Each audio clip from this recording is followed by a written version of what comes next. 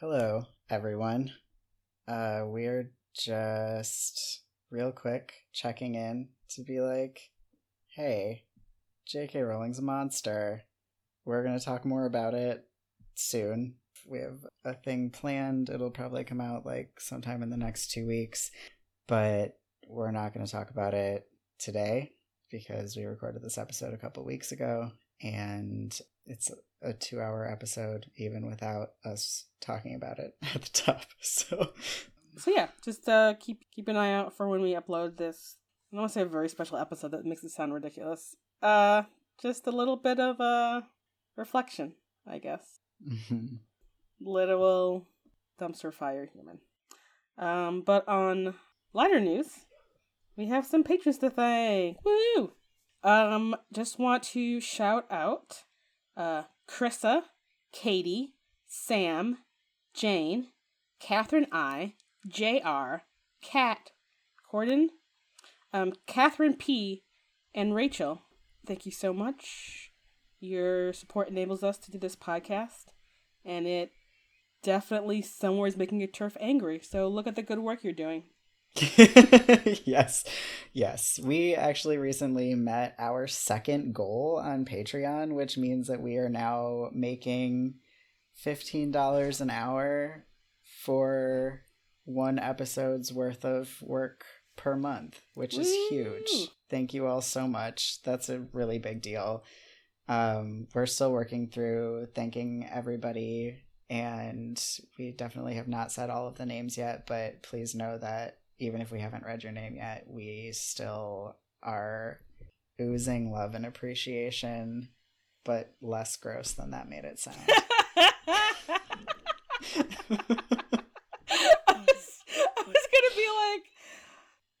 I was gonna be like, what is another word you could use?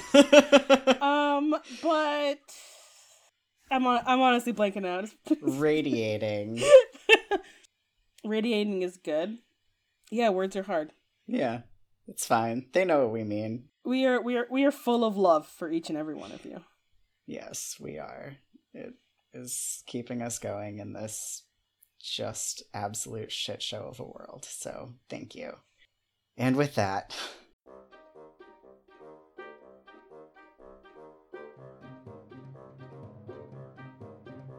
The Gaily Prophet operates under the assumption that you have read the books. If you haven't read the books, go and read them. They're wonderful. And then come back to us. Otherwise, you're going to be spoiled. And that's your choice in this world.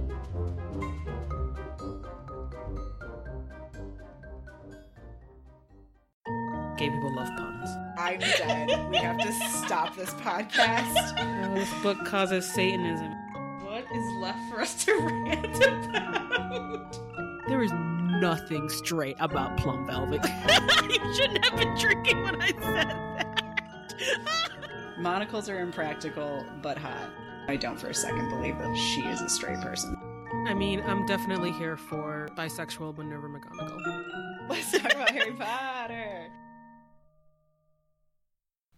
Hello, and welcome to The Gaily Prophet, a humorous yet ruthless podcast where two queer IRL witches read Harry Potter and talk about it.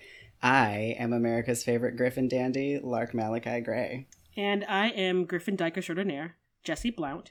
And today we are talking about Chapter 18 of The Prisoner of Azkaban, Moony, Wormtail, Padfoot, and Prongs, in which the gang is seriously confused about Peter faking his death, a thing that even muggles do without magic, so I don't understand the confusion.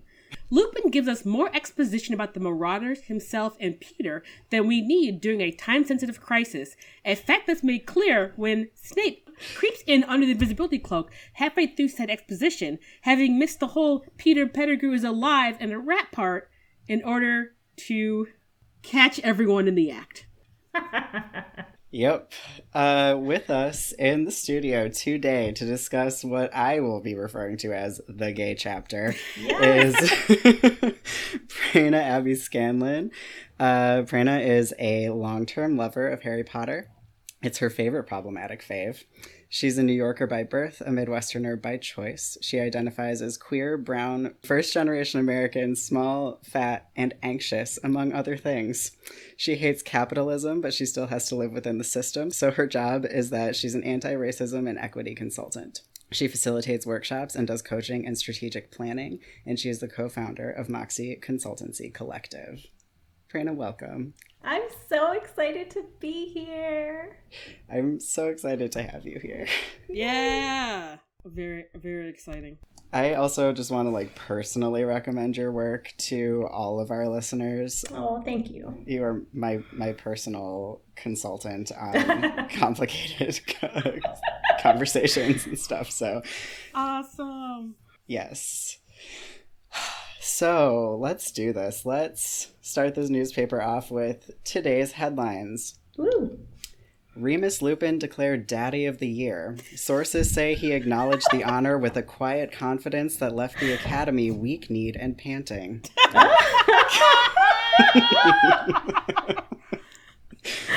Incredible. Thank you. I had some feelings about Remus Lupin in this chapter. Same.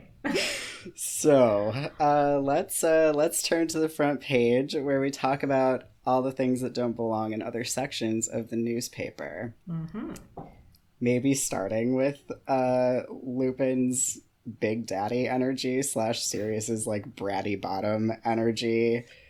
So strong, so sexy. This actually is also my first thing, where it's okay, I guess I don't know if it's the first page in a print copy, but in my e-reader it's page 2, where Lupin is Sirius, no, and you're just it's just that is a command, my dude. And then he points his wand at Ron and goes, "You're going to hear me out, Ron," he said quietly. And you're okay. I am going to, we're all going to hear you out, yes. Daddy Lupin. Great. I completely agree that it establishes them in those roles, but also I feel like it establishes them as a couple. So Sirius and Lupin have been OTP for me for a very long time. And I think this chapter is really great fodder for what they're like as a couple. And, I wouldn't say that my love philosophy is that opposites attract, but I do think that couples fit together like puzzle pieces and they balance each other out. And you really see that here. And Sirius is so fired up and ready to go and ready to take action. And Lupin is much cooler.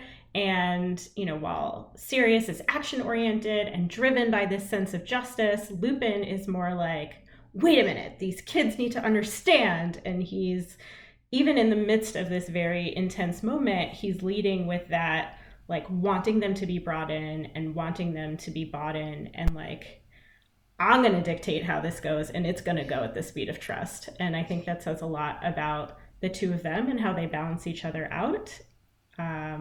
Not just in this chapter, but in a long established romance, I think.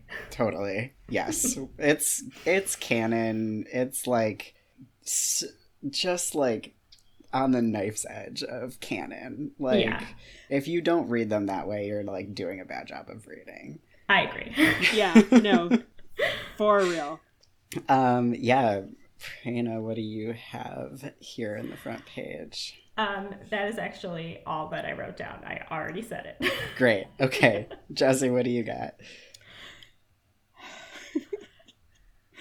So, the SpongeBob "I'm a head out" meme? Mm-hmm. Mm-hmm. So, Ron has that exact moment, which I feel is really funny because, it's funny sad because poor Ron, he has mangled the crap out of his broken leg.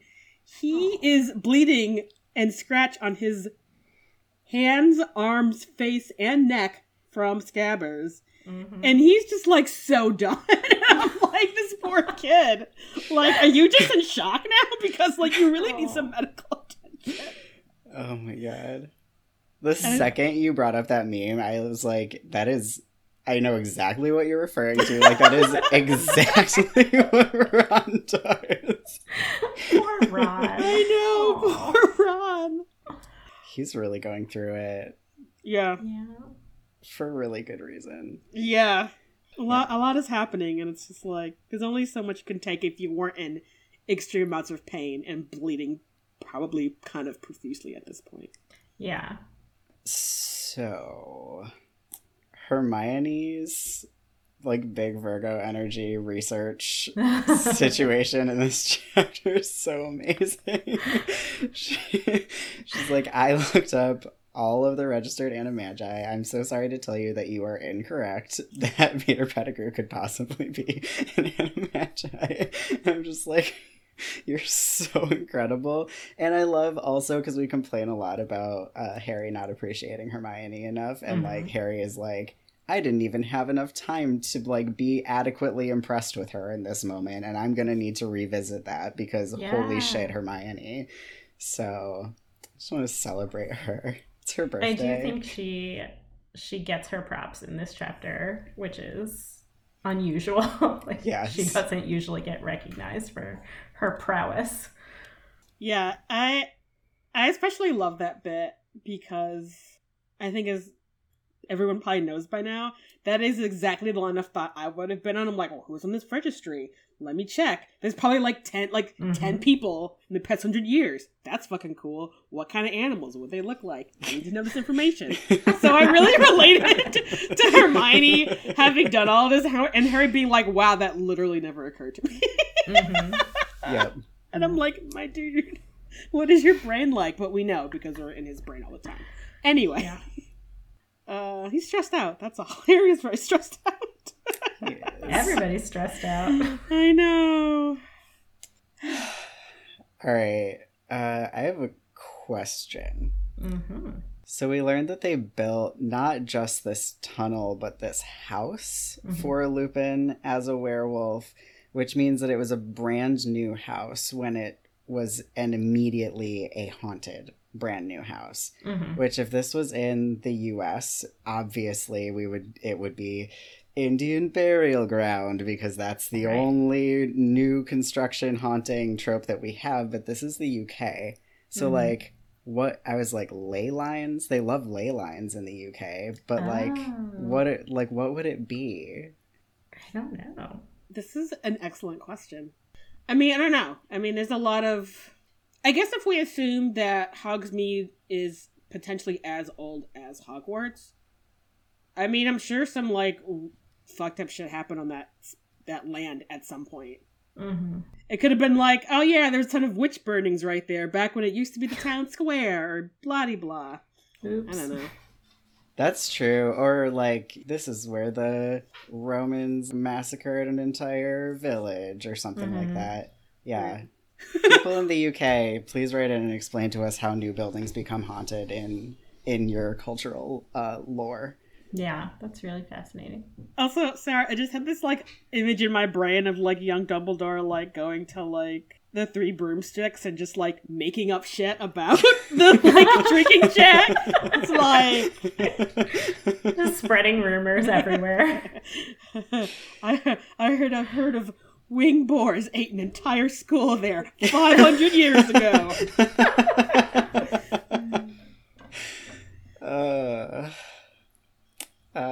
Jessie. I love Harry and Ron's sort of silent, are these dudes okay look, that I am 110% sure that they perfected the year before in Lockhart's class. Very true. Nice throwback. Yeah. Okay, so here's my last one, is that I want us all to, like, for a moment, get in the mind of Severus Snape, hiding in the back of the room under the invisibility cloak. Oh my gosh. At the moment where Sirius is like, what does Snape have to do with it? And Lupin says, he's here, Sirius. Sweating, like, holy shit, like, Snape was losing it, because there was a long-ass pause before Lupin was like, he's teaching at the school. And I feel like that moment just stretched into eternity for Snape. Right. Oh my gosh. Yeah. So I have a few more things. Okay, I'm done. So this is all you. And I think we're gonna probably get into it much in later books, but were the Marauders at their peak in school basically the magical Hogwarts version of Jackass? Because, like, Lupin is like, oh yeah, I feel really bad about all those near misses that we had. All those near misses we almost had. And, like, Sirius and James being big enough animals to subdue, basically, rabid wolf. Is like, there's just so much left unsaid in this. In the way that, like, Lupin is sort of understating the things that happened in this, like, exposition. Yeah. Like, dude, what the fuck were you guys getting into? It's really funny. A thing that I was thinking about a lot in this chapter is, like, the, like, juxtaposition that we get between what the Marauders are like at school and what our, like, you know, Golden Trio is like at school. And, like, the fact that the Marauders are much more realistic teenagers than Harry and Hermione and Ron are. But how it sort of makes them, the Marauders, seem like, you know, people have such bad opinions of them because they're, like, you know, wild and stuck up and whatever people think about them. But I think that might only be because we're only seeing them in comparison to our, like, child detectives who only singularly focus on solving mysteries and, like, don't do regular kid stuff. Yeah, and I feel like I was definitely more a Marauder than I was, you know, teen detective. Yeah, I think it's both that piece of, like, they're constantly trying to fix the thing or discover the thing as the trio. And also maybe this piece about the Marauders being 4 teenage boys and just, like, how boys are allowed to be in their teenage years as opposed to how girls are expected or allowed to be. That kind of gives them this space to be a constant episode of Jackass or Punk or whatever MTV show you want it to be. And that's basically not only allowed, but almost, like, expected of those kinds of people. I feel like I don't have anything to add because I was a very boring teenager. So. I mean, I was too. I never did anything along these lines. I mean, I do feel like, though, teenage girls still often will, like, have wildness in other ways, or it'll be like, you know, like going to parties, or, like, you know, there's still, like, a lot of rule breaking in in other forms that we still don't see. We don't really see any recklessness that isn't related to, like, trying to do right in the world from our heroes of these stories. And, like, there's a lot of very, very reckless behavior for them, but it's all rooted in, like, goodness as opposed to just fun, which I feel like a lot of teenage recklessness is, like, in the name of fun and also like not recognizing that you're, like, mortal and, like, that your decisions can have negative consequences. I think I just at this point just assume that, like, Harry is just never invited to parties, which seems very sad to me. Aww. Yeah, but also, like, they're like, that kid is gonna, like, bring Voldemort. We should invite him to our party. Which I guess, giving Harry's track record during the books, like, maybe isn't, like, the most ridiculous thing to have assumed. Yeah. That fear is pretty legitimate. Right. And also I feel like Hermione would just shut down anyone trying to get them to go to a party so intensely that people have just given up. They're like, yeah, it's not worth it to even ask. She's scary. Yeah. I feel like maybe Ron, and when he gets a little bit older, is invited to parties, and then he's, like, out of loyalty to Harry, and Hermione does not go. Aww. Yeah. Sorry, Ron. Yeah. Ron's a good kid. He would be like, no, it's fine. I'll just hang out in the library with Hermione. It's fine. I feel like he does probably have some, like, actual fun times during the next book when he's not talking to Harry and he's, like, hanging out with Dean and Seamus a lot. I bet Ron's like, oh, wow, Hogwarts can be, like, kind of neat when you're not just, like, trying to save the world all the time. Mm-hmm. Yeah, I was going to say the same thing, because I think Seamus and Dean are actually, like, a lot of fun. Yeah. Yeah, I also feel like Ginny's definitely having a lot of fun when she's not sucked into sort of the, like, terrible tragedy that is Harry Potter's entire life. So Ginny is definitely going to parties. Yeah. Ginny is probably throwing parties. That's right. Yeah. Yeah. Yes, she's very fun. Listen, I mean, Bill told someone about where he used to throw secret parties, and it definitely, unfortunately, wasn't Ron. Accurate. My last thing is about Harry, and once again, him not holding on to the fucking cloak.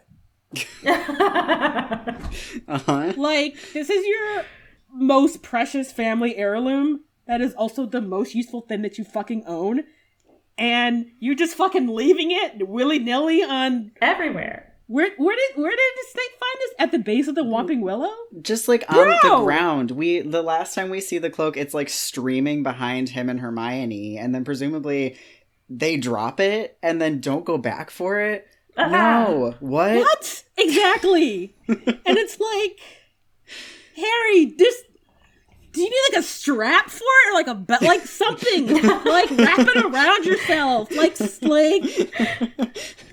there has to be like a Magic World version of those tile things where, like, like you have the Finder app. Yep.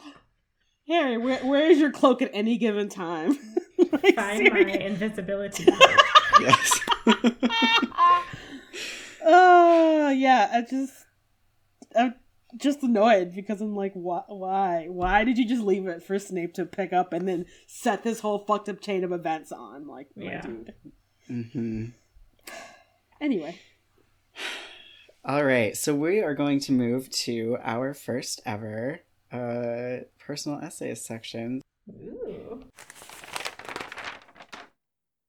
Welcome to Personal Essays, where we hear about Prerna's relationship to this chapter. Yay!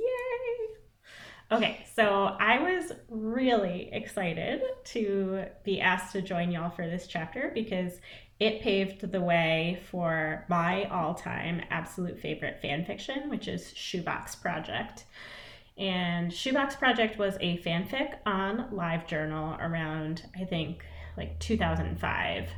And the idea was that this was exploring a bunch of memorabilia from Moony, Wormtail, Padfoot, and Prongs and their time at Hogwarts in a shoebox that Lupin had stored under his bed. And it had all kinds of stuff like letters and journal entries and photos and all of the associated memories that went along with these things from that time. And them being animagi that go to visit Lupin was very central to that story. But also, this fanfic was my first exposure to Remus and Sirius Slash, and that was how I started shipping Lupin and Black. And honestly, that is my personal headcanon. I know we talked about this. Like, if you don't see it that way, you're probably wrong. Like, you're doing Harry Potter wrong. Sorry, that's just a fact. It's really hard for me to accept when people are like, that's not true. And side note, I will say it took me a long time because of that to become okay with Lupin and Tonks as a couple. Like, I didn't want to let go of Lupin and Black, and so that was really difficult. But as an adult, I have learned that I think Lupin had to do a lot of work, personal work, accepting that the love of his life was a murderer. And so it's understandable that even though he learned that this wasn't true, he couldn't just flip the switch and fall deeply back in love with his high school sweetheart. And so I forgive him, and I do really love him with tongues. But anyway, the Shoebox Project was really important to me as a teenage queer who didn't really know that she was queer or didn't have the concepts and the vocabulary to understand that who I was and how I felt was a valid form of queerness.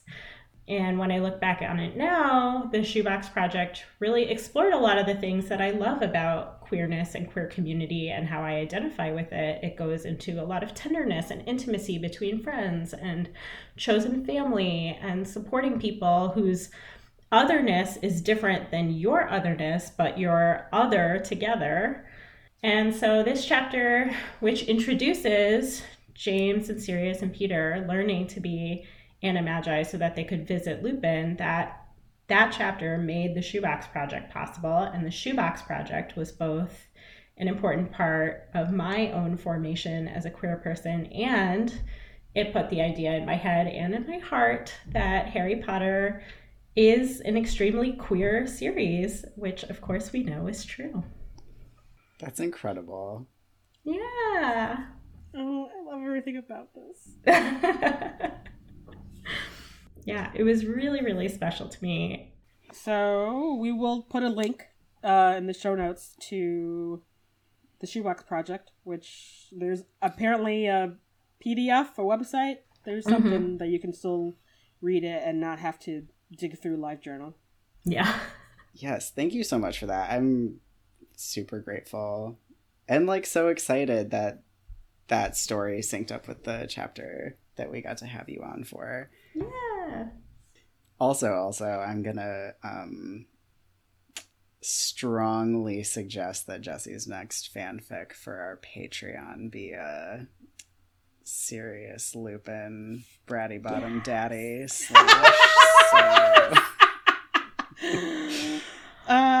Yeah, Oh probably my it's probably time that I write some fanfic for them. I do love them both so much. You also just really excel at writing power play fanfic. So just saying. It's not a thing that I thought I would be true about myself. So this is an exciting journey for all of us. You're really good at it. I'm so glad that you've unearthed that skill. We will definitely make sure that you have a copy whenever that gets ready. Yes. Welcome to the education section where we talk about this goddamn school. Prerna, would you kick us off? Sure. I was really interested in the approach to allowing a werewolf student for, I guess, the first time. So Dumbledore, as a non-werewolf, really wanted to be in allyship with Lupin and believed that he had an equal right to education as any other child, despite him being a werewolf. And he wanted to make that possible for him, but we also see that he was not willing to do the work of structural change. And I think that this is really interesting. And, rather than talking to people about why a werewolf student should be allowed and how they can make that safe, he just lies about the whole thing and literally takes it underground in a tunnel to a secret establishment. And for me, I think that really maps on to a lot of the ways that I see quote unquote nice white people handling racism, or really anyone of any race who is like, yeah, racism is bad and I want to change it, but I don't want to risk any relationships to make that happen. So like schools do this to students of color all the time. And like, Jesse, I'm sure you have plenty of examples of this from your life. I can think of several from mine. Like, I have a really mild example from when I was in high school and I went to this conference at another school, and during the lunch break there was a teacher who did a presentation about his trip to India, and he talked about how all the girls in India are abused and don't have access to education and they're all child brides. And like, what? Yes, those problems do exist and they are very, very serious problems, but those aren't blanket statements that you can make about the entire country and the entire population. And so obviously, as an Indian American person, I was really upset about it. And so when I got home, I wrote this letter about how bad it was to misrepresent the truth like that, and how India also has some feminist accomplishments and has outpaced America in certain ways. And I showed it to my teacher, and he agreed that it was really important, and he let me share it with the class. But when I said I wanted to mail it to that guy who said all these things, he wouldn't let me. And he said that it would harm our school's reputation. What? And what I realized was what he meant was that it would hurt his reputation if I sent this to his colleague, because he supported me and he knew that I was right, but he was not willing to rock the boat with this colleague in another school district that he wanted into. And so he knew that this speech was harmful, and he wanted me to feel better, but he didn't want to actually work on changing people's minds. So I think that happens a lot at Hogwarts too. And I think that this is a prime example of like, okay, how can we like sort of fix it? How can we like put a Band-Aid on this situation, but not actually deal with any of the harm being caused? You are exactly right. And it's like, it's super frustrating because even in the 70s, it's like, what the fuck did Dumbledore have to lose? Like, he's already headmaster. He's already known for defeating his ex, you know? It's like, what really would have been like, oh, hey, we're letting werewolves in now. Like, what really would that have cost him? Yeah. Fucking nothing. He does a bunch of unpopular ass shit all the fucking time, and the purebloods still send their kids to Hogwarts. Right.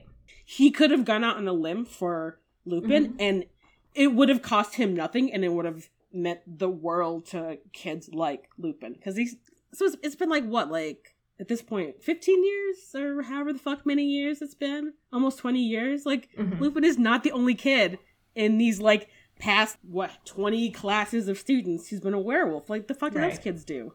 Right.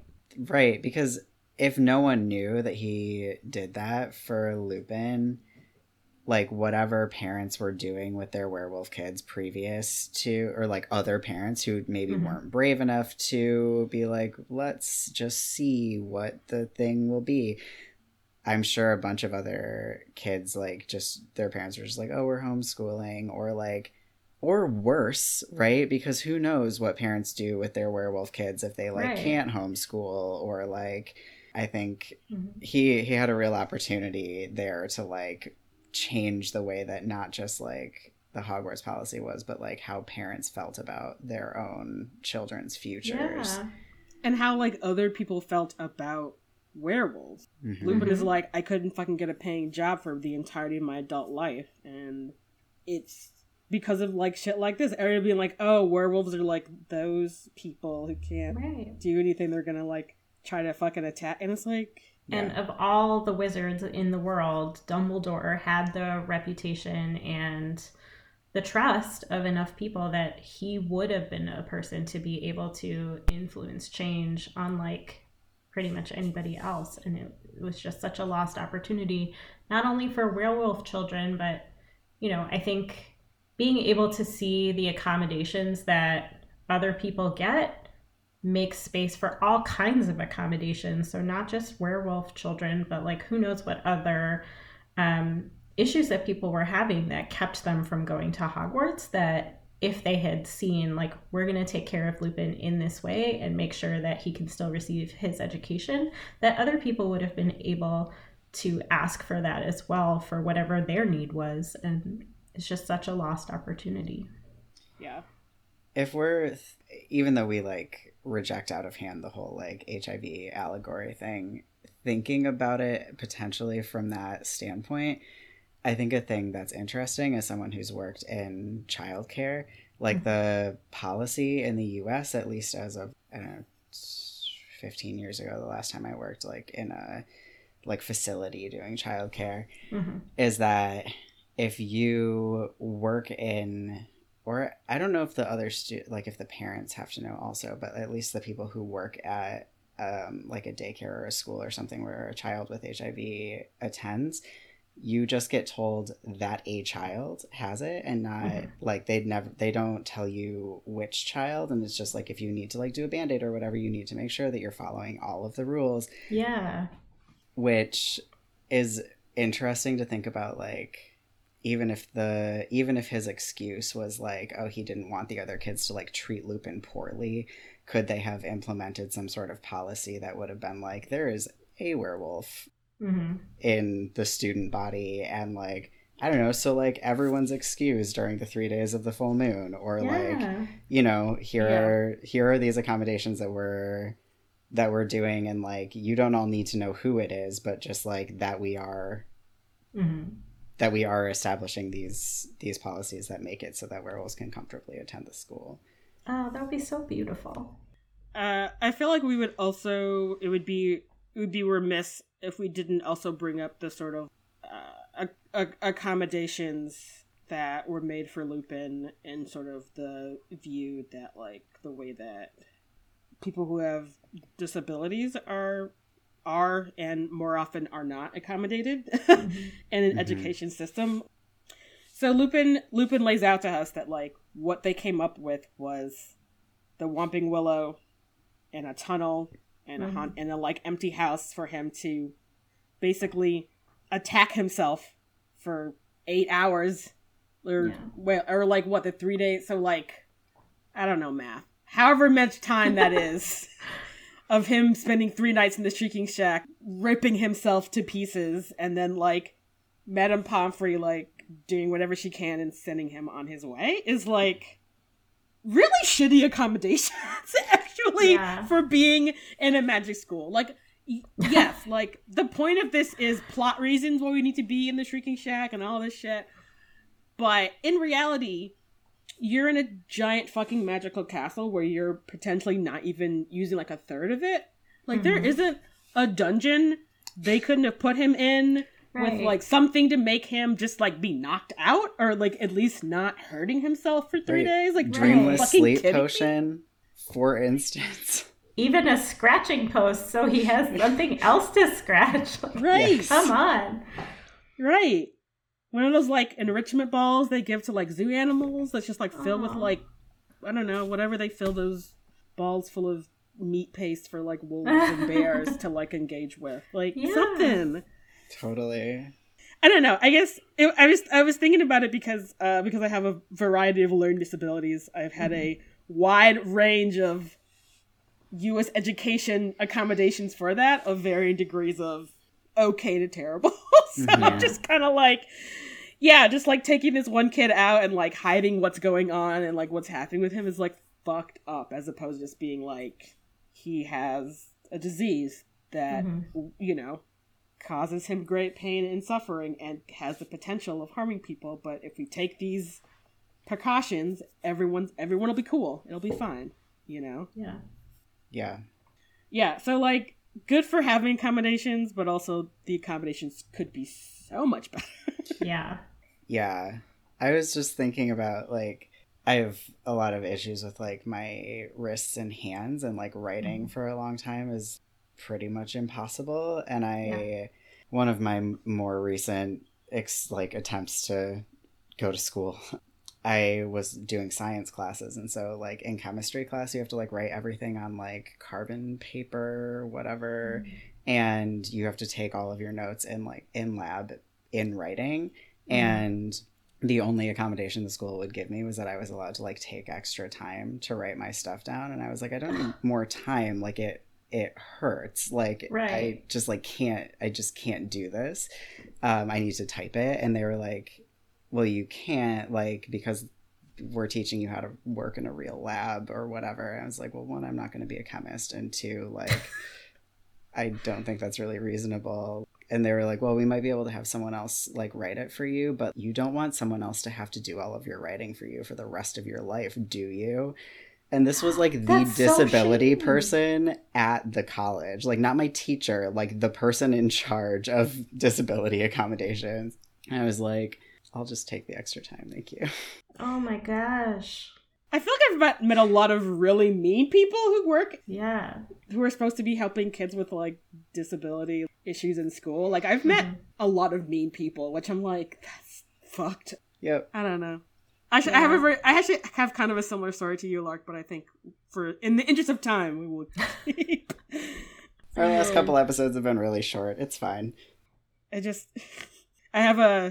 I realize now is a like language handwriting disability that's like sort of part of the like umbrella of dyslexia, but when I was in elementary school, like I would have help with that, but in reality not the help that I needed, because it was never like, oh yeah, you have this specific thing, we'll just make you write more and that'll help your handwriting. It's like, nope. But when I was in elementary school, it was like right when, you know, there were computers in school, but like now people had computers in their home.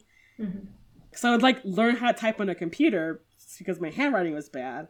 But like, I don't remember if it was the person who was like working with me, who was like the head of the like student disability, whatever, or maybe it was actually the principal who was like, well, you can't just like use a computer for everything. So you really need to learn how to like write and spell. And every day like every week for the past 15 years, I'm like, suck it. Look at that. No one's learning cursive anymore. Fuck you.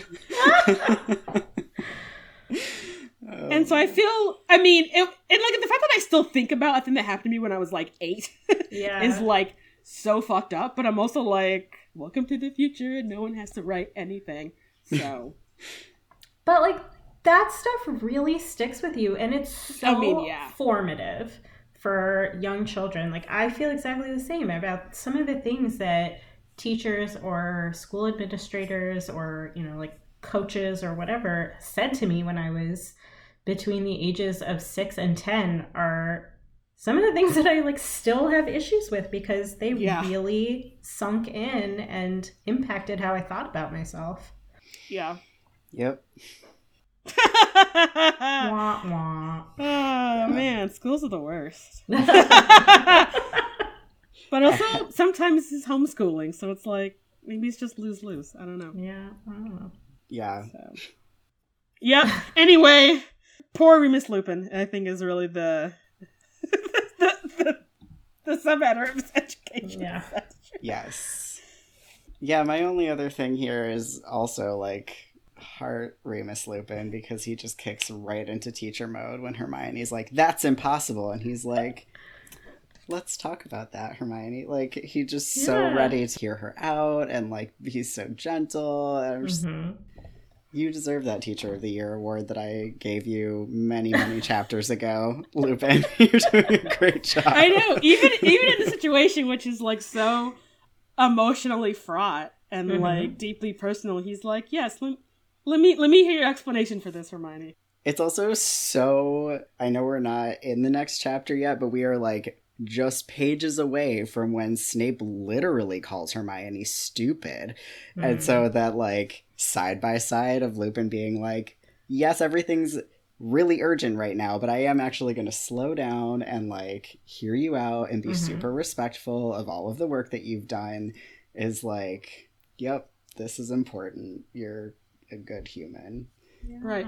I mean, even though he ends up telling her that she's incorrect, because it's like, JK, I know so many of the unregistered animachi running around, but good job, Hermione. But like even that in and of itself is a lesson that she needs to learn, and he's taking the time to help her learn it, that doing homework and reading all the books doesn't give you all of the information that you need, and he wants her to know that. And I think that comes in handy for her later. Yeah. And I mean, I think this is kind of on the cusp of where Hermione has like some faith in the system, which I think pretty much disappears by the end of this book. So.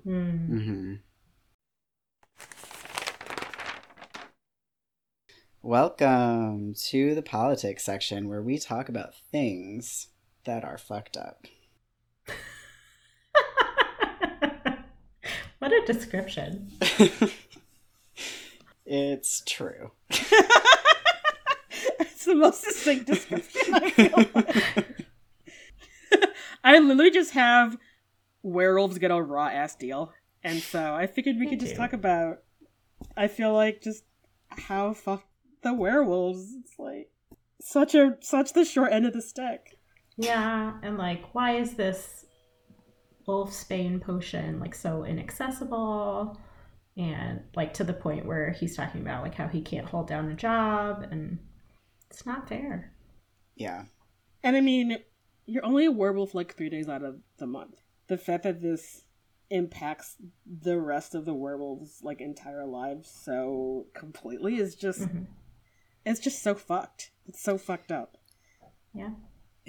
I mean, as a person with like chronic illness disability, and as a person who, when I still had periods, they were like bad enough that I couldn't function when I was having it, I'm like 3 days a month that you have to be off is like a very reasonable thing that like lots of people have to take 3 days a month off for a variety of reasons. So like, chill the fuck out, everyone. Like, it's not that big a deal. It's not a big deal, actually. Fucking be accommodating. Yeah. I mean, again, what are happening to all these werewolves who are witches but aren't getting any kind of... And I want to preface by saying that going to Hogwarts, as we've seen, is not that great of an education, but it still is an education you can get in which you make the necessary connections in order to like get a job later on and like be a part of the society. And the fact that werewolves are cut off from that very arbitrarily is such an issue. And it's really unfortunate that the werewolves that we end up meeting later in the book are on the sides of Death Eaters and seem to really be into the whole maiming people part. Because there's got to be just a ton of people who are just like, this unfortunate thing happened to me, and now my entire life is fucked because society sucks. What a topical issue that is. Yeah, I mean, of course they go with Death Eaters, because you take this vulnerable population that has no access to anything, and they're just left without anyone to care for them in any sort of way. And so even the smallest bit of attention from the Death Eaters is like, yeah, of course, we'll do whatever the heck you want, because then at least we have something. And I think you absolutely see that with people, that we leave these vulnerable populations and then expect for them to somehow magically care for themselves without any resources, and then get upset when they find those resources.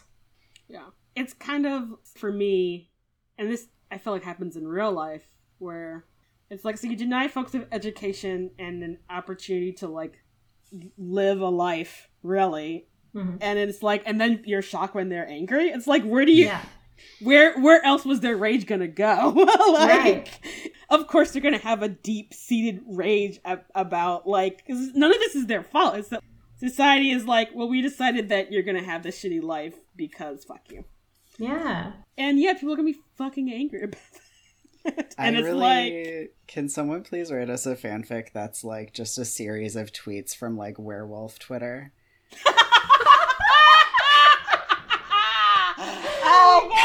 Oh my god. Yes. So good. I want that so badly. Oh my god. Yeah, so while werewolves are not a very good metaphor for HIV/AIDS, they are in fact a really good metaphor for, or can be a good metaphor for being marginalized, turns out. Yeah. I do feel like, though, I think that, like, I still find the issue of them, like, siding with the Death Eaters to be problematic, because even though the Death Eaters are like, yeah, you can like be one of us, they still are like very openly hostile to the werewolves that we see them with. And like we see even like Bellatrix by like proximity to Tonks, who is having a child with Lupin, like being torn down for like being related to someone who's procreating with a werewolf. So like I guess I just don't buy it. Like, I can totally see, like, a werewolf separatist society happening, or, like, you know, any other sort of backlash happening as a result of the way that they're treated. But them, like, siding with literal fascists who are, like, super bigoted against everyone who's not a pureblood wizard still feels like a stretch to me. I mean, I agree with that, and I wish, I mean, really in a lot of ways, that there was more of a gray area, because we really get Lupin, and then we get Greyback and his crew, and we're just the middle ground werewolves who are like, I just want to go to school and maybe have a job and like live around people, and not have to side with fascists. Right. It's the fact that we don't see that like nuance, which should be there and is not there. Right. It's very hard. I mean, it's like, as with everything, it's like, if you can't finish your allegory, don't start the allegory. And like, the problem lies with J.K. Rowling's absolute inability to do allegories correctly. Yep. Yeah, it took me a long time to realize this, longer than it should have, but she really is a terrible writer. Yeah. Yep. Mm-hmm. So, it's actually, I don't want to say funny. I feel like I didn't, like, there was obviously some things that I realized when I was reading the books when I was younger, but when I was like maybe a senior in high school, I found at the library this book of like critical essays about Harry Potter, and I was like, I want to read critical essays about Harry Potter. And I read it, and I'm like, oh shit, you're right. All these things are really fucked up. Like, there is an essay specifically about how racist the books are, and the fact that it's all very like neoliberal. We have some token brown people, and I'm like, oh wow, you're so right. And then it's just like, I should find the name of that book. It was very good. Yeah, it was very eye-opening for me. I should look for that. Where are we? Politics. Prerna, did you have a politics? Yes. So I was thinking about the registration of Animagi and like why there's a registry. What's it for? What gets done with the registry? Obviously, anybody who wants to has access to it, I think. I mean, like, Hermione didn't make it seem like she needed to do some shady shit to see it. Right. So, like, I know towards the end of this chapter, Lupin talks about how he had considered telling Dumbledore that Sirius could be in the form of Padfoot, and that the search for this criminal should include searching for a big black dog. But I also can't help but wonder, like, why was this registry created? Is there a story behind that? Are there nefarious reasons behind wanting to track people who have this skill? I'm just always suspicious of, like, tracking a certain kind of people. Yeah. That is an excellent point. Yeah, that's a great question. Lupin says something about, like, how it can go, like, terribly awry, and that's part of why it's so carefully overseen, but, like, there's a difference between, like, you need specialized training in something and, like, we're gonna put you on a registry. Like, right. I don't think those things have the relationship that he's implying that they have. Right. At all. I wonder if historically there was just, like, a lot of Animagi-related crime that happened. Yeah, maybe. And, you know, you also have to wonder, like, I get that these were supposedly, or at least in James's case, like, very talented wizards, but, like, if 3 teenagers could figure this out, like, there's gotta be more unregistered, like, just roaming around. Totally. I also want to clarify that I didn't mean to imply that, like, there being Animagi-related crime would excuse there being a registry. I don't think that. No, but I could see somebody turning that into, oh, here's why we have to track them. Right. Yeah, that was definitely some terrible Minister of Magic's, like, talking point to be like, we gotta put them all on a registry. What if it's more like you have to get a license, like getting like a fishing license or something like that? It's like, if you're gonna like do this thing that, you know, whatever, we require you to get a license for that, and then like that just gets put on a list for whatever reason of like who has, I think you can look up who has like hunting and fishing licenses, right? I don't know. Now that we have Google. I don't know anything about hunting. I haven't actually gotten my hunting license, so I don't know. But, like, can you look up people who have a driver's license? You can look up anything. Probably. Jesse, you looked like you were going to say something. I was going to mention that I don't think whatever crime would justify being put on a registry. I definitely could also see someone being like, oh, it's for your safety. You don't want to be a horse animaji and then someone tries to make you into glue, or I don't know. What? I don't know, like... What a choice. We will find all kinds of reasons to convince people that they want to be tracked. Yeah, Right. I mean, right. Like, the ministry doesn't want to have to bail out dog and cat animaji from being loose in a muggle village with no tax. So we gotta know where you're at. To protect the statute of secrecy, you can't like transform once you get taken to the pound, and so Oh my someone gosh. needs to be able to protect you before that happens. Is this a thing that has at some point happened to Sirius? Oh my god! Imagine McGonagall Definitely. getting taken to the pound as a cat. Oh no! Oh no! Too much. We have gone off track.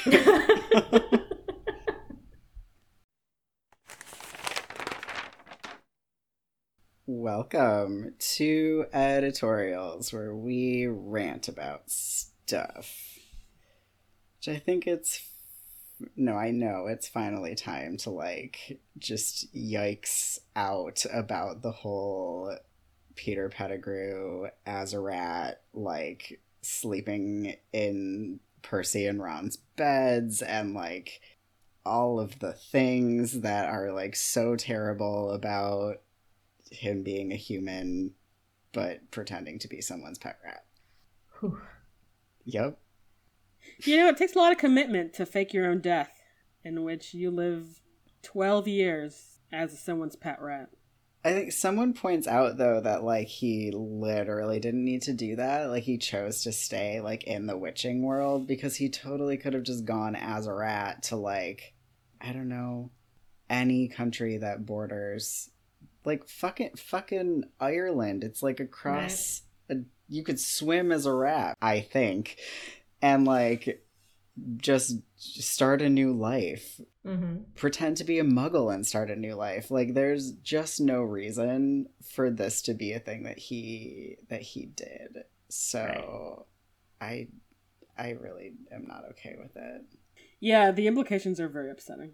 Can we think about for a second, like, all the things that Ron's going through has to include at least somewhere in his subconscious, like, this adult man has, like, been riding around in my, like, weird robe pocket and sleeping in my bed for the past who even knows how many years. That is Yeah. so creepy and just like, that's gonna stay with him for such a long time. Yeah, Ron's gonna be super fucked up about that, for Yeah, sure. like think about the trust issues he's gonna have for life.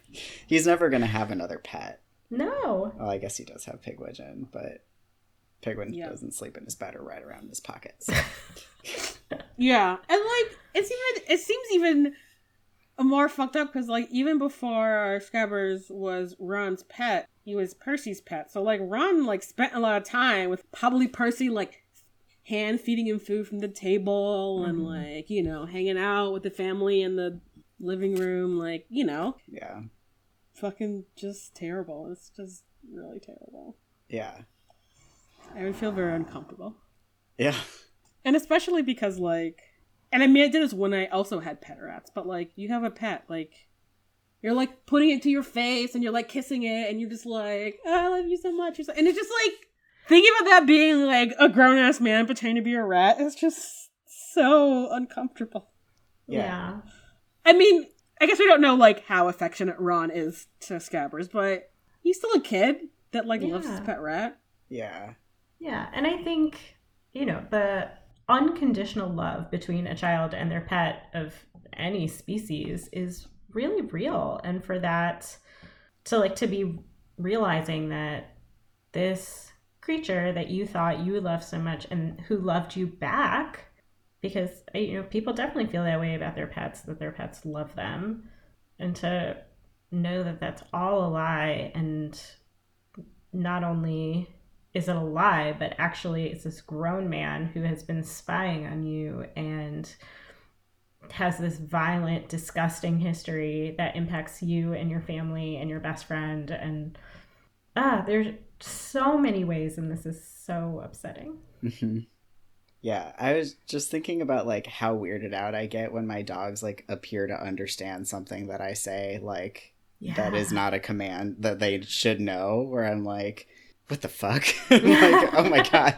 Like, I would be so upset if it was like, oh my god, you've secretly been a human, like, all this time. That's listening and judging and terrible. Yeah, and I feel like Ron doesn't really get the space to fully process that. They're all just like, okay, like, now you know, let's kill the guy. Right. He's like, wait a second, like, this is an extremely traumatic piece of news that impacts everything that he, like, knows about himself and his life and how he lives it. Yep. I'm just imagining Ron as that dad who, like, his kids are like, we want a pet. And he's like, we need to make sure your pet isn't a person. And they're like, what the fuck? They're like watching for 20 minutes while, like, Ron and Hermione are, like, throwing potions and doing all this shit and be like, all right, this puppy is good. You're good to go. And you're just like, what is happening? Yep. And it's not, I mean, in reality, so much trauma to unpack, but it is a little bit funny to think about all, like, the funny quirks that would happen out of this. It's like, have you made sure your pet is an Animati in disguise? Because let me tell you the story. Ron, like, pays to put out, like, public service announcements on the Wizarding Wireless radio. He'd be like, have you checked? This potion can help you make sure that your pet is an actual animal. That is definitely his future career.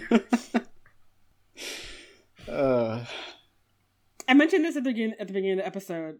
I'm just like, the trio is so upset about the idea of someone faking their death. What? And I'm like, you live in a magical world. This is, like, not even the most ridiculous thing outside the realm of possibility that happens. We see it, like, what? At least another one time in this book? And it's kind of like, y'all, I know it doesn't happen all that often, but as long as you're willing to live a very constrained life, people try to fake their deaths, you know? Mm-hmm.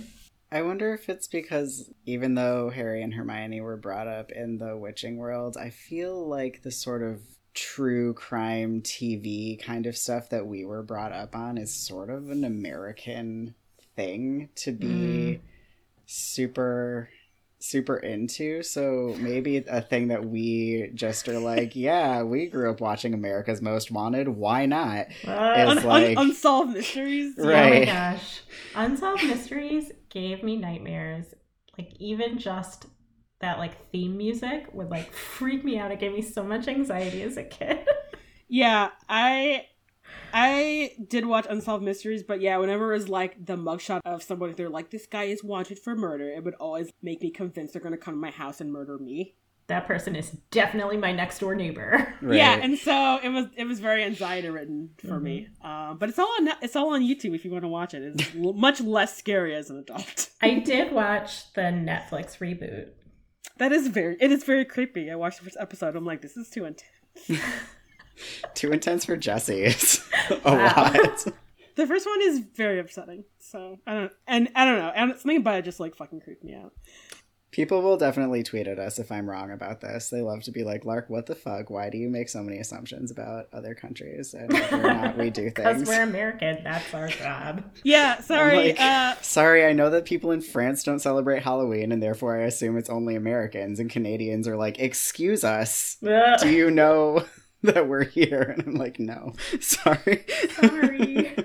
Yeah, one of the biggest failings of the U.S. education system is that we know next to nothing about anything that happens in other countries. Correct. Yeah. So I'm sorry, everyone who doesn't live in the U.S. This is our lives. It's not our fault. Yeah. Yeah. So the thing about Lupin is like, oh, I think Snape was, like, jealous of James being good at Quidditch. Is like, is this his attempt to shield Harry from having to find out about the whole Lily thing, or does he mean it? In which case, like, why would you think that? Like, what a bizarre assumption to make. When did Snape ever show an interest in playing Quidditch? Yeah. Yeah, it is very curious. I mean, I guess I was reading it as like him just being like, I literally don't have time to go into the complexities of this right now. I've already spent too much time telling you guys about the bare minimum about what you need to know. Right. So I'm just gonna like kind of gloss over it, and maybe someone will tell you about it later. Yeah. Which, I mean, no one actually does, but yeah.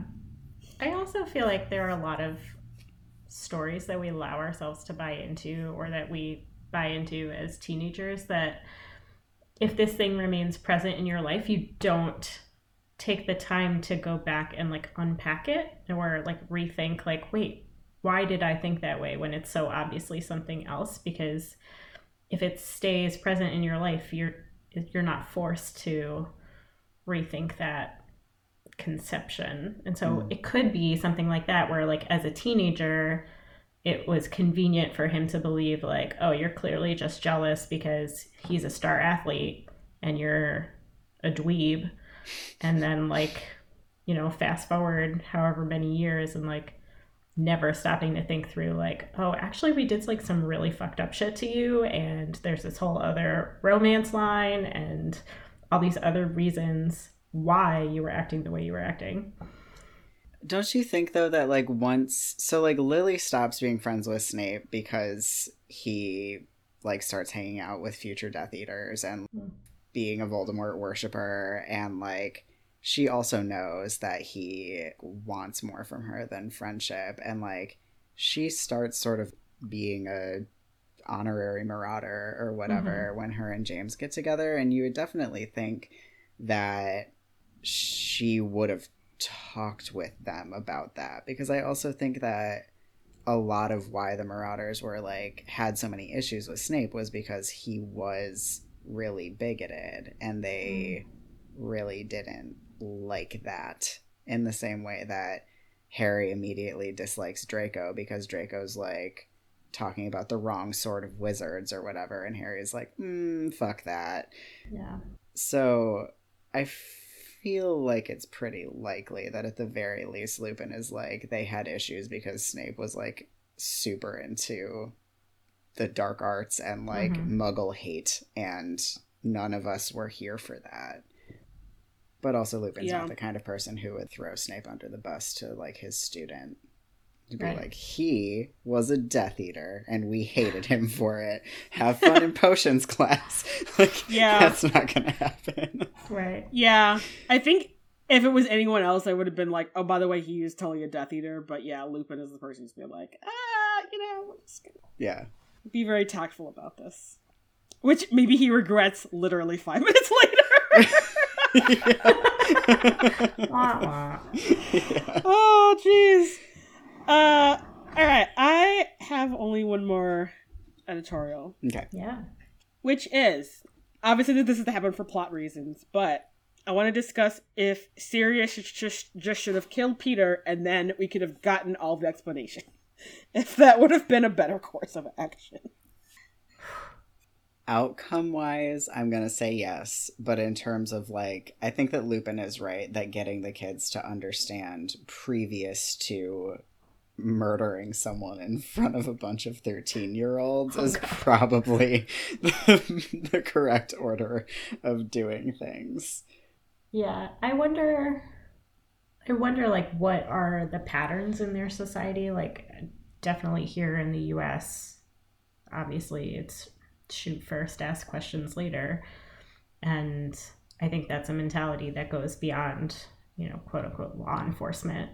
And it just is ingrained in society here. And so I wonder what their norms are around how they react to things like that. Yeah, that's a great question. I guess I'm just curious because we spend we get a lot of information in this chapter, which overall is really good. It's like really great to get this information as readers, but I'm also kind of just like, you guys are kind of on a time frame here. Yeah, it's been like 20 minutes. Just a little bit stressed me out because I'm like, you guys don't have time for this. You don't know it, but you don't have time for all of this. Right. So, I don't know. It's also so funny because, like, Lupin keeps being like, I'm gonna be fast, and then using, like, the most flowery language to explain what he's talking about. Like, Sirius is like, hurry up, and he's like, I'm hurrying, and then he's like, well, highly exciting possibilities were open to us now that we could all transform, and it's like, that is not what hurrying looks like. Like, you do not understand what that word means. Oh my god. Put your thesaurus down. Right? I feel like Sirius is the one in the relationship who's like, I don't have time to say bye to everyone. We can just see them later. And Lupin's like, no, we gotta say bye to everyone. It's like 30 minutes later, and it's like, we're still here. I want to go. Yeah. I don't have anything else, actually. I have a thing about, like, but I don't actually know, like, what it is. I just had, like, a lot of feelings when Lupin was, like, being a werewolf during my transformation was, like, so terrible, and, like, I felt so, like, it felt so painful and all of this stuff, and then, like, having my friends there with me, like, helped me stay grounded in my humanity, and, like, it made it so that I could, like, deal with transforming, and it just made me feel a way that I couldn't figure out how to put into words, but it felt very tender and stuff. It's really lovely. It's just finding alternative ways for healing. It's just Yeah. It's really sweet in a way that's also sad. I mean, I think at one point he says, like, not only was it great, like, it was probably the best part of my childhood, which, you know, is really, really sad, but also just so deeply wonderful that he had these people in his life who saw him and cared so deeply that they would spend ages learning this impossible skill just to be with him and bring him some comfort. Yeah, like I said before, I think this is such a marker of what queer community is. Like, we know what it is like to be so alone, and we will go to the ends of the earth to find ways to take care of each other in creative and unheard of and undone before ways. You just gave me chills. I mean, also, I think it just makes us all very soft about found family narratives and stories, where I'm just like, I would just eat any found family narrative with a spoon. I'm like, yes, give it to me. And I'm just like, so great. I just filled out an intake form for a new therapist. Everyone please think hopeful thoughts for me that I finally found a new therapist. But the intake form was like relationships with family of origin one at a time, and then it was like relationships with your chosen family one at a time. And I was like, this is so a good sign. Yeah, that's incredible. Yeah. What a great thing to add to your intake form. Yeah, I'm excited about it. I just keep thinking about an non-Voldemort alternative universe where the Marauders just grow up and they're like, we know how to take care of your werewolves. We'll just show up as Animagi and we'll hang out and we'll teach you how to do that too.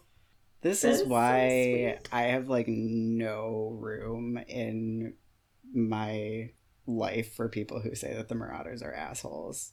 And I feel like it's only Snape apologists who say that, but like I'm like, you don't know how to read. You don't know how to do like critical analysis of reading. Like the things that you got from like Snape's flashbacks are not the relevant information about who the Marauders were. Things like this is what you need to know about who they were. And like teenagers who have like a close-knit friend group and like don't have a huge social life outside of that friend group aren't jerks. Right. They're just maybe introverts or like whatever, but that doesn't like make them assholes. Right. And also like not liking the kid who's like super into the dark arts and hates Muggleborns does not make you an asshole. Like, sorry, that's not a qualifier. Also, I feel like part of being like a teenager is sort of, look at how I'm trying to say this. At least the people who I was friends with, is you're sort of figuring out, you know, what is the difference between like inside jokes and kind of like playful, like ribbing people and like sarcasm but also like just being too cruel. Like, it's kind of like, you know, you're still like, a lot of how you're communicating, at least when I was like a teenager, is sort of like saying mean things playfully and kind of like trying to figure out, and sometimes failing at it, being like, oh, actually that was like maybe too mean. As opposed to being like, that was like maybe playfully funny because we know each other, and it's not like I'm picking on you, I'm just saying a funny thing about you. I feel like there's like nuance in the way that teenagers communicate that I feel like there's room for the Marauders to like be these like deeply kind, empathetic people, and also have moments where it's like, that was cruel. Because like that's kind of what being a teenager is like figuring out like those boundaries. Yep. So, and I guess also being an adult, because even now it's like sometimes you're just like, was that too mean? Did I say that thing?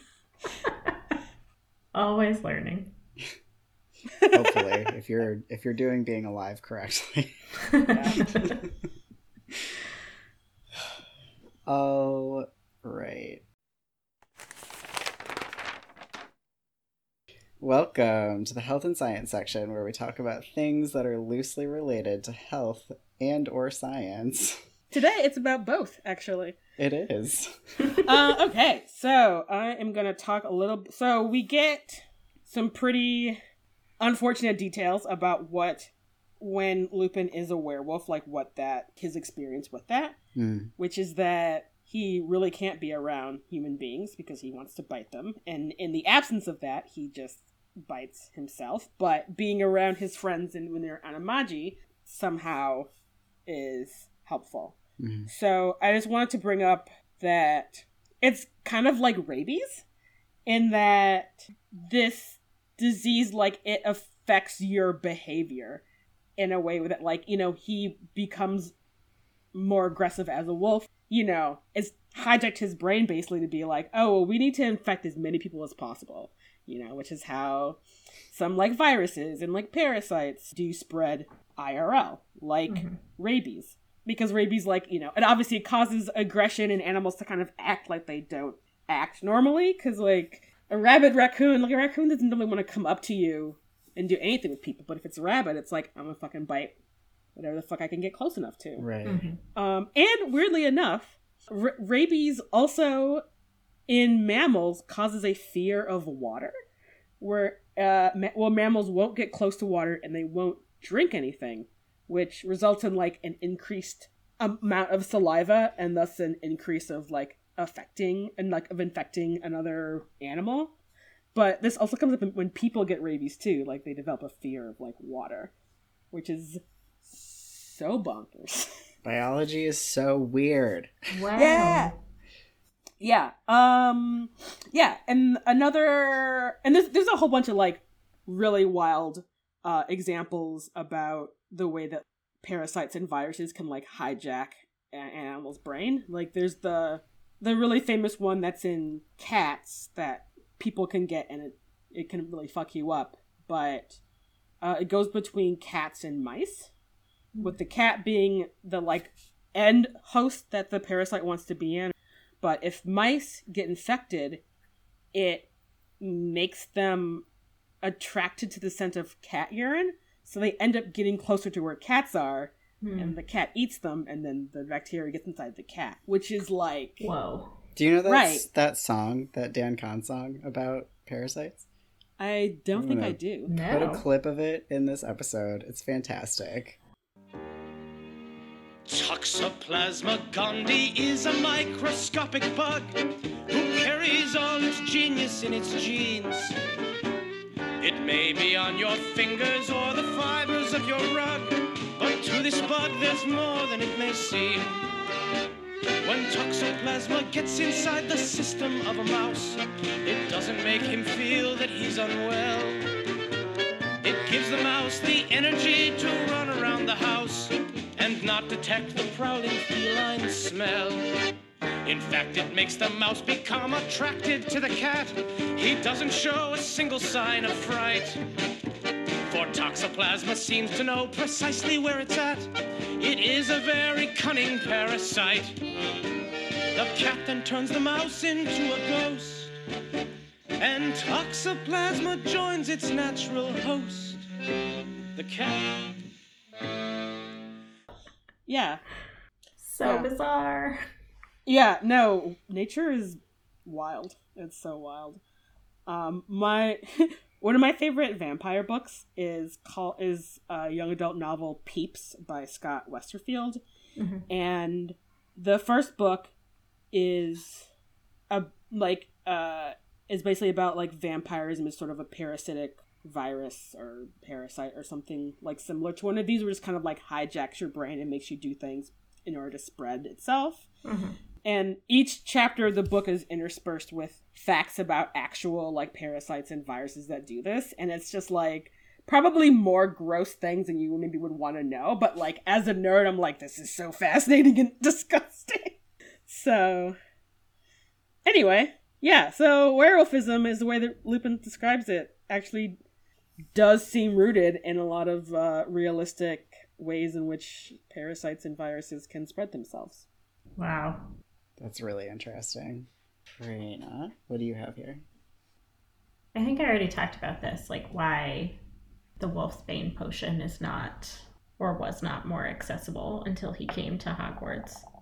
Well, it's new. He says that it's new, but also it's very hard to brew, apparently. Like, he can't brew it himself. He needs a potion master.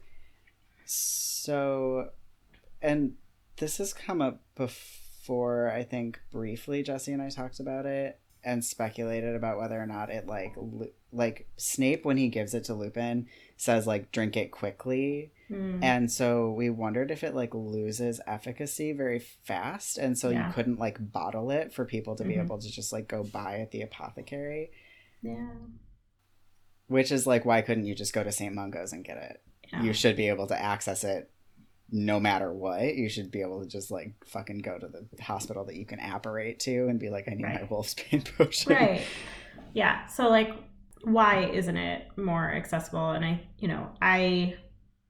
my spouse is a cancer survivor who had a stem cell transplant and remains on many medications that, depending on the health insurance that we have at a given time, can be hard to find or really expensive or like inaccessible and like need to be shipped to us from across the country or all kinds of weird things. And it literally does not have to be that way. These drugs do not have to be this expensive. They do not have to be that difficult to access. And so, yeah, I just always feel like if we cared, this could be easier. Yes. Like, what is stopping them from having a potion master in every hospital who is making this drug on demand for the people who need it? Especially because it seems like it's a public health issue. Right. It is a public health issue. And it's also predictable, right? Like, you need it once a month on a very specific day. Yeah. That's true. You can chart out the phases of the moon until I'm assuming thousands of years in the future. I don't know how you calculate the moon. But yes. It's every 28 days. It's quite predictable.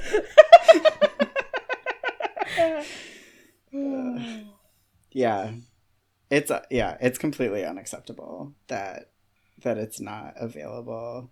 I saw a Tumblr post that was like someone from not the US being like, I just realized that Americans legitimately think that their healthcare, like that a CT scan costs $6,000. Yeah. And like, that's why they have such issues with the idea of like universal healthcare. And then it was like a bunch of Americans being like, oh no, like, wait, hang on. It's like, how much does that cost somewhere else?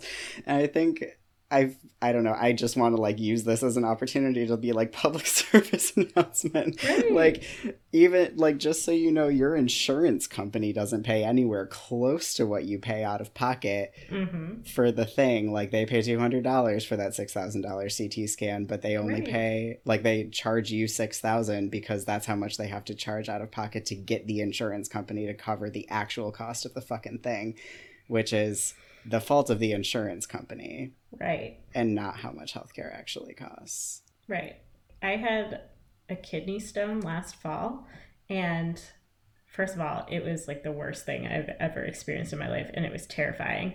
But actually, by the time I got to the hospital, I felt better, and I like had an intake form, and then a nurse talked to me, and she was like, here's the thing. I really think that you had a kidney stone, and you've already passed it. And if you want confirmation, pee in this cup, and then you'll talk to a doctor. I peed in the cup, and the kidney stone came out in the cup, and you could see it. And she was like, yep, there it is. You had a kidney stone. And I was like, okay, should I leave? And she was like, well, you can, or, you could talk to a doctor just to make sure that everything's fine and like get a little bit more information. And, because my spouse has lots of health complications, we were like, okay, yeah, it seems important to just like get the all clear from a professional.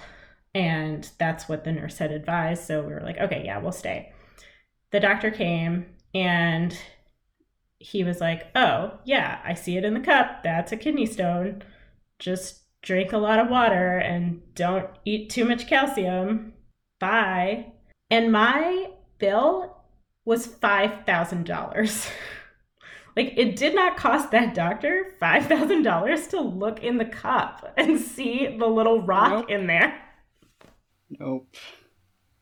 And that's like, obviously like a really small example of what people get charged for all kinds of things. Yeah, Detroit borders Canada, and since I was a kid, I've definitely known people and scores of people who are like going to Canada to get my prescription meds because they're cheaper. Or like, people going to like Mexico and the Caribbean to get their dental work done because it's like, I can afford it. I can afford to get like my crowns put on, and it's like everything is broken. People like routinely fly to Thailand to get top surgery because the cost of airfare and hotel stays to get to and stay in fucking Thailand and pay for an equal quality surgery is less than just getting the surgery in the US. That's mind-blowing. Yeah. I read a tweet maybe in like March or April where someone they said that America is a third world country in a Gucci belt. Yeah. Oh my gosh, why is that so accurate? It's so accurate. It's so painfully accurate. That is literally who we are. Yep. So yeah. We can't afford health insurance here, you guys. I don't know how much you know this, but the medications I need are just ridiculously expensive. Yeah, like the cost of keeping my spouse alive is astronomical. Like you would think that with our combined income, we would be like really comfortable. And like, we're just not, because it costs a lot to just be alive. Yep. Which is so unnecessary. Yeah, with the like level of, and like Evan and I, because he like pretty much every other year will have a leftovers from when he had Crohn's incident that's like for very gross reasons that no one wants me to talk about, and that like puts him in the hospital. We have like the highest level of insurance, and it's like the percentage of income that we spend on health insurance will never not make me angry. It's like every year when it's like open enrollment, I'm like, this is my least favorite time of year. Like, I just get so angry for like, I'm like, just pick one, just pick it. I don't fucking care. Like, don't talk to me about this. I can't deal with it. Don't ever tell me how much we're spending on health insurance, because I just like cannot keep this information in my brain without just wanting to like punch things. Yeah. Anyway, Harry Potter, that's... But also, like, okay, like, we have these issues because we live in this capitalist society, and people are really selfish and also really bought into this idea that somehow, like, you can achieve, like, their nirvana of being in the 1%. But, like, why is this a problem in the magical world? Like, why do they have capitalism? A truly excellent question. What the heck? Because even as a fucking fantasy writer, J.K. Rowling has, like, no imagination. Right? Is, I think, the answer to this question. Why should they be bound by any of these limitations? Yeah, I feel like the witching world is addressing the werewolfism problem the same way America would, which is Yeah. not a good look. No. No, I'm sorry, correction. All the werewolves would be in jail, is I think what would happen. So, Yeah. Yep. if it was the U.S. But this is a pretty close second, I think. Yeah. In lighter health and science news, what happens if you're in your animagi form and someone murders you? Do you turn back to a human or do you stay a rat? I was actually thinking about this because when I asked my earlier question, I just imagined like Sirius murdering Peter in rat form. Yeah. I think he was gonna like wring his little rat neck.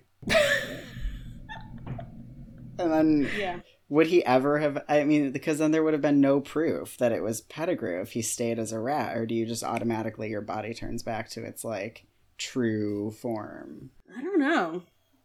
Yeah, does like the magic all melt away? I feel like that question is very confusing because it's like, what is the magic of like transforming and then transforming back? Because it's clearly not you have to be conscious to do it, or you would just transform back if you were asleep, which we can infer doesn't happen. Right. Right. So like, And if you die with Polyjuice Potion in your system, you stay transformed as the person you were. But, like, that's a potion, so it's maybe different. But if the idea is just sort of like the magic goes away, you would think that person would also turn back. So yeah, I don't know. Nor I. I also don't know whose turn it is. I don't remember. I didn't have anything else. Okay. Prerna, do you have anything else? I can always rant about healthcare systems. Yeah, go for it. I mean, the other thing is, why is the Wolfsbane potion new? Werewolves aren't new.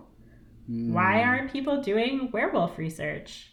And This is so true. I think it's the same reason why certain diseases get research now and others don't, or conditions or disabilities or what have you. I think it's even bigger than that, maybe, because I just don't think that they have, like, a magical CDC.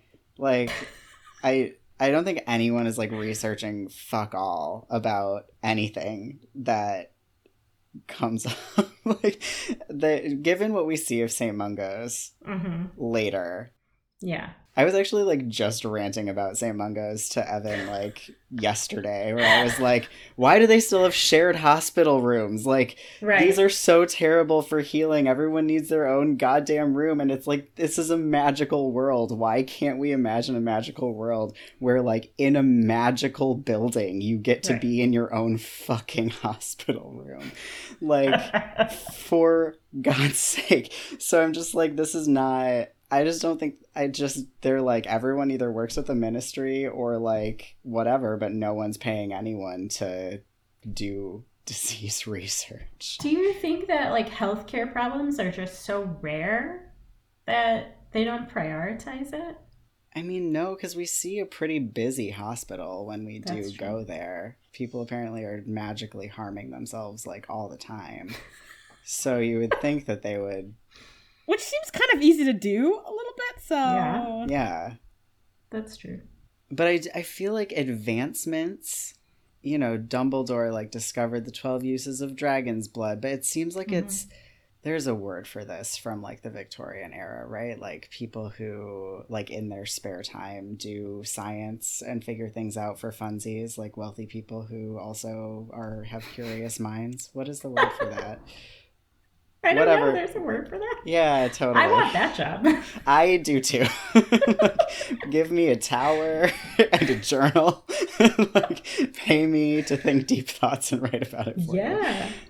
That's like what a lot of philosophers and stuff were. It's just like universities just hired them on and we're like, you don't actually have to teach. We just want to pay you to like think for us. But I feel like that's a lot of where these advancements come from, is people who are just like, I want to like learn about alchemy or potions or whatever, and it's just like fun for me, and then I'll publish a paper about it, and then people can adapt the use of things. But I don't think that's those people's primary gigs, Yeah. Mm-hmm. which sucks. I mean, I guess, okay, so like, if there isn't any kind of magical college that we're aware of, so if we just assume that everyone is just taking on, like, basically, like, you take on a trade from, like, someone who knows the thing and you learn from them, which has a word and I cannot think about what Apprenticeship? that word. Apprenticeship, thank you. I mean, maybe just every once in a while you're just kind of like, maybe we should think about dealing with this thing. Because, like, it does seem weird that, like, there isn't even any, like, eat these herbs or something, or, like, anything to be, like, to deal with being a werewolf. Because, right, it's clearly not a new thing. Right. Right. The witching world is a mess, I think, is the answer to this question. I think you're correct. They really do not have their priorities figured out. Nope. It is also wearing a Gucci belt, and that's it. Yeah. Although, I mean, like a Ren Fair Gucci belt. whatever the Ren Fair version of a Gucci belt is, They've got it. it's like, what is it, like, embossed and, like, Yeah, oh, it's like gilt, like gold leaf. Oh, jeez.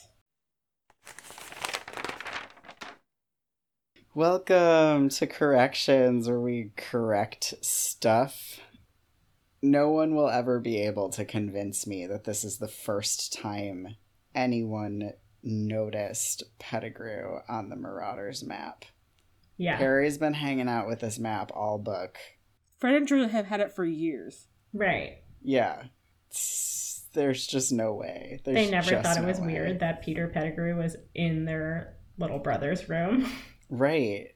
Like, wait, who is that? Who is this person that Harry and that like Ron's always hanging out with? I don't understand. That's just fucking bizarre. Yeah. It's just a giant plot hole. It really is. Is that the last section? We I good? think so. Cool. Yeah.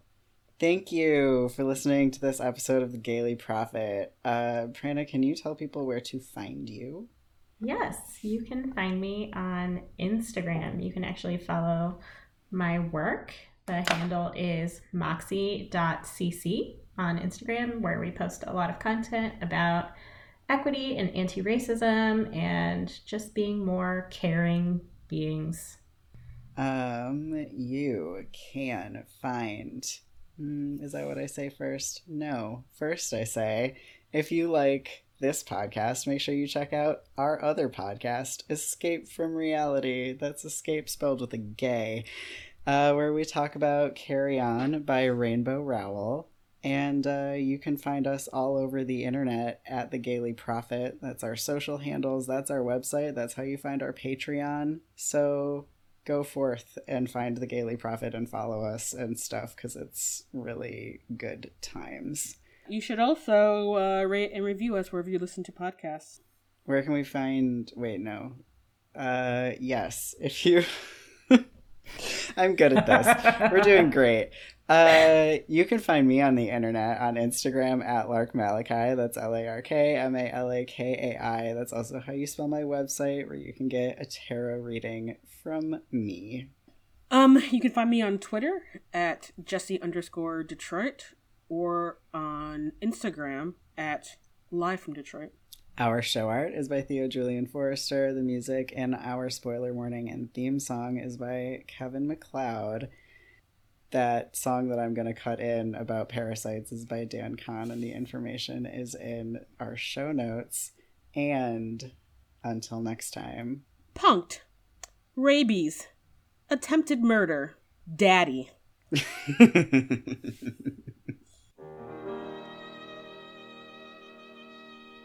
Nature has a way of really touching you inside. It's a lesson everyone must learn. It ain't no use to try to run away or try to hide. Everyone must finally take a turn. You may be a person who believes it is your right to be free and independent to the core.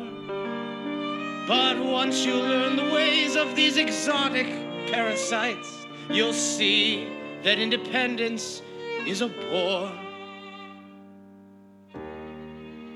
Toxoplasma gondii is a microscopic bug who carries all its genius in its genes. It may be on your fingers or the fibers of your rug, but to this bug there's more than it may seem. When toxoplasma gets inside the system of a mouse, it doesn't make him feel that he's unwell. It gives the mouse the energy to run around the house and not detect the prowling feline smell. In fact, it makes the mouse become attracted to the cat. He doesn't show a single sign of fright, for toxoplasma seems to know precisely where it's at. It is a very cunning parasite. The cat then turns the mouse into a ghost, and toxoplasma joins its natural host, the cat. Now you are living as a parasite. Ain't it easy living as a parasite? You can make a living off another's life when you are living as a parasite.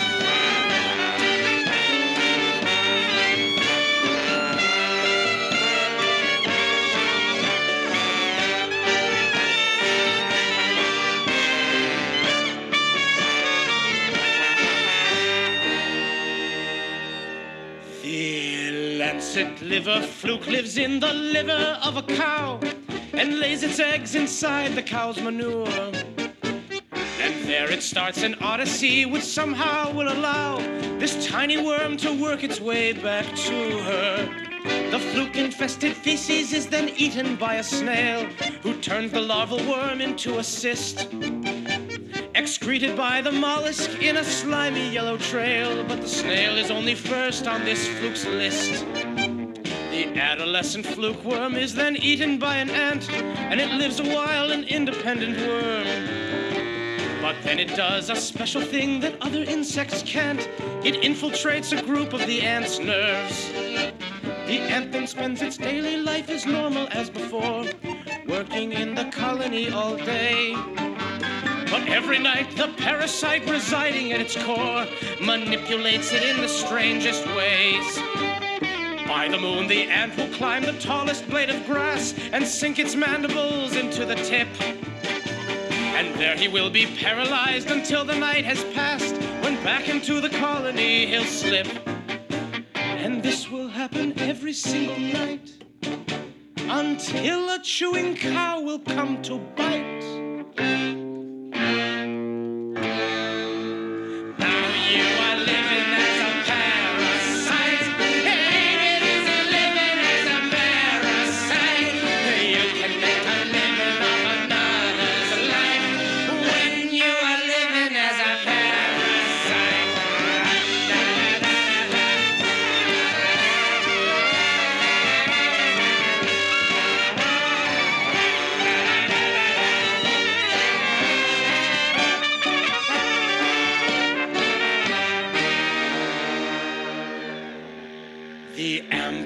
Compressor, or the emerald cockroach wasp, is famous for her reproductive ways. For when she has a common household cockroach in her grasp, she sinks her stinger twice into her prey. The first attack will paralyze the roach's frontal legs. The second one goes straight into its brain. For if the wasp's to have a nesting place to lay her eggs, the roach mustn't respond to any pain. The venom doesn't kill the roach, but incapacitates the nerves that tell his body to retreat. And since the wasp has killed the roach's instinct to escape, she takes a roach antenna as a leash. She leads it to her burrow, and she climbs upon the roach and lays an egg upon its abdomen. The larva chews its way into its docile captive host and feasts upon the organs there within. The roach will stay alive another week until the worm can spin its own cocoon and climb inside. And in about a month, the larval worm has finally turned into a wasp who leaves its host and flies. And so the natural cycle is complete. So who says reproduction isn't sweet?